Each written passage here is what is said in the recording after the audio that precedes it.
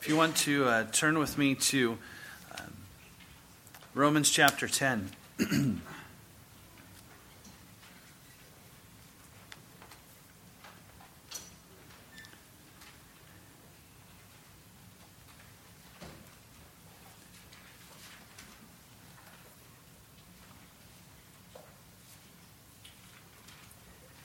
Sometimes as we have discussions with various people, and when we're speaking about the sovereignty of God in salvation, and the glory and the holiness of God, sometimes we'll hear a person say, well, what about the innocent person who has never heard the gospel? Will God really condemn them to hell? Because think about that. What about the person who grows up in an unreached people group, who never hears the name of Christ proclaimed, the truth of the gospel? Does God send them to hell? It's a fair question. It's a question that we need to think through. And you may have, if you had opportunity to listen to the sermon I sent in the email this week, David Platt pointed out one thing. That person doesn't exist because there is no innocent man. And while it's hard for us to come to grips with that, we're going to see how that truth fleshes out tonight in Romans chapter 10.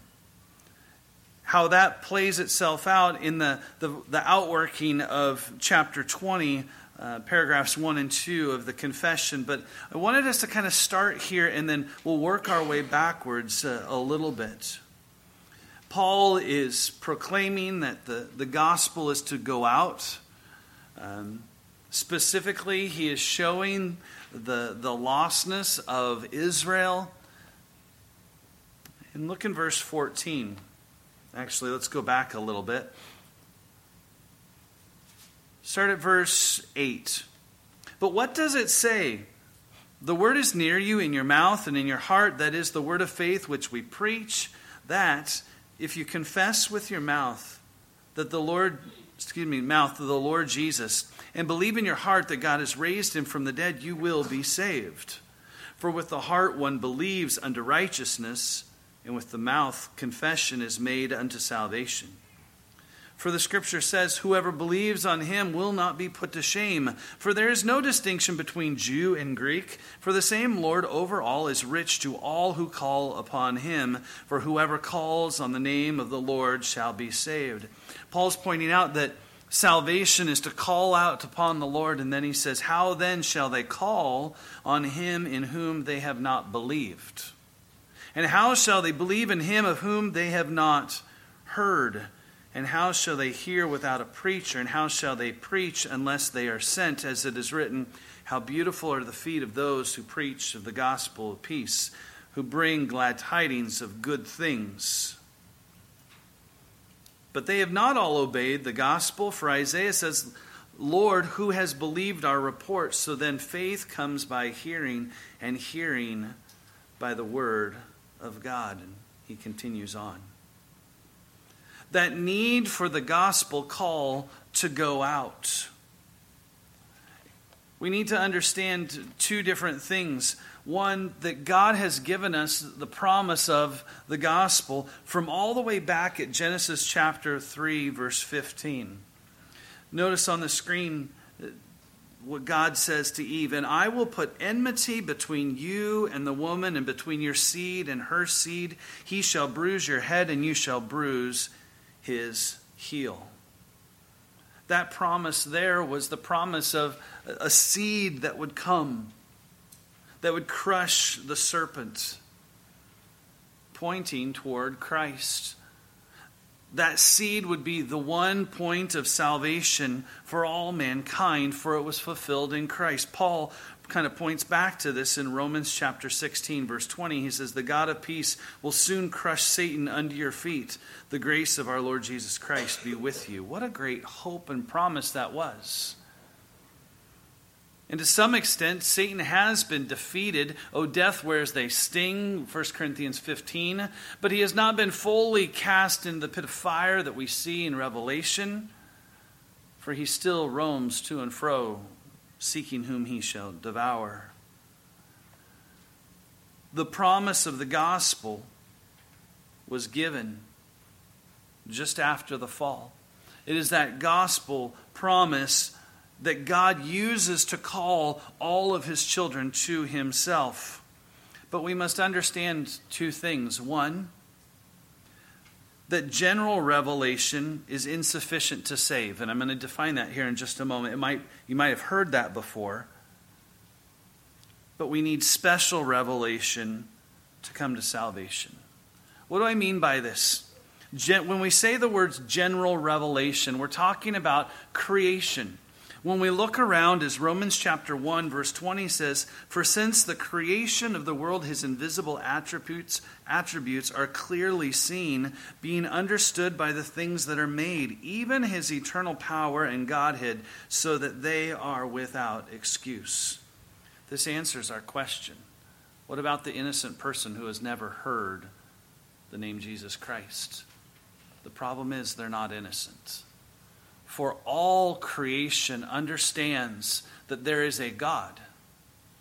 Now, when we go and we visit brand new tribal peoples, we see that sometimes they call that deity different things because they don't have special revelation to understand who that God really is and what he is really like. But they have enough knowledge in the revealed creation and the order which God has given to know that God exists. But general revelation cannot save us. Just the knowledge of creation, there is nothing in creation that says, Jesus died for sin, repent and believe. Nothing that says in creation, whoever believes on him will not be put to shame. Whoever calls on the name of the Lord shall be saved. Creation doesn't give us that word. It does give us a word that God exists. And we're left without excuse. Even providence of God working in our lives is evidence of God's work, but it's not enough to save us. We were meeting with the Bernards tonight, and Mr. Bernard was sharing about his mom and how God used his mom and her life and decisions she was making to cause Jason to say, hey, something is happening here that is different in her life. But was that enough information to save him? No. It drove him to then say, I need more information. And so general revelation in creation and in God's providence leaves us with information that God exists, but not enough for salvation. We need the Word of God. And that's special revelation. That the Word has to be proclaimed. It has been by God's grace given to us, but we must receive it. For as Acts 4:12, the apostles say, nor is there salvation in any other, for there is no other name under heaven given among men by which we must be saved. Jesus says, I am the way, the truth, and the life. No one can come to the Father except by me. And while we might say, well, this makes me uncomfortable, again, it makes us uncomfortable because sometimes we start with us and not God and recognize that God is holy and all have sinned and fall short of the glory of God. And we all recognize that. But the joy is, as though general revelation is insufficient to save us, special revelation is the means by which God uses to bring faith. What did we just see in Romans chapter 10, verse 17? Faith comes by hearing, and hearing by what? The Word of God. I was thinking as I was preparing Ezekiel with the dry bones in the valley, and what does God tell Ezekiel to do? Ezekiel 37:4. Look at it on the screen with me. Then he said to me, prophesy over these bones. Speak truth on behalf of God to these. So how do we know what is truth? It is God's word that he has given to us. For all Scripture is given by inspiration of God. The Bible is what God uses to send the effectual call. to then bring about salvation. We need special revelation to help us to know what is God like, what is our true state, and what is the true answer. The true answer is Christ.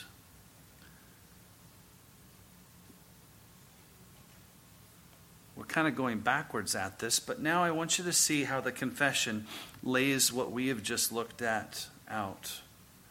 Paragraph 1. The covenant of works being broken by sin, Genesis 3, and made unprofitable unto life, God was pleased to give forth the promise of Christ, the seed of the woman, as the means of calling the elect and begetting in them faith and repentance. In this promise, the gospel, as to the substance of it, was revealed and is therein effectual for the conversion of salvation of sinners. Paragraph 2. This promise of Christ and salvation by him is revealed only by the word of God. Neither do the works of creation or providence with the light of nature make discovery of Christ, or of grace by him, so much as in a general or obscure way, much less that men destitute of the revelation of him by the promise or gospel should be enabled thereby to attain saving faith or repentance. We all stand guilty before God. And we need the diagnosis and the cure. And we don't see it in creation. God hasn't written it in the rocks or in the sky.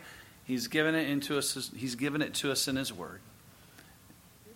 And it caused me to think about when we're speaking to others, how much are we using the word of God to speak? If that's the means by which people need to know, is that what's filling our mouths as we speak to others about the need for Christ? Because our hope is in the Word of God. The Word of God is living and active, sharper than what? Any two-edged sword. And so it's our true joy, and it is what we look to understand that it is sufficient to bring about salvation. But so often we can put our hope in other things. We can put our hope in philosophy and debate tactics, the persuasiveness of man. But at the end of the day, yes, God does call us to be ready to give a defense for the hope that lies within us. But at the end of the day, what is the means by which God is going to use to draw people? It's through his word. For it is totally sufficient. That's why there should be an urgent underlying drive to us to get the gospel out to the nations, to get the word of God translated into every tongue.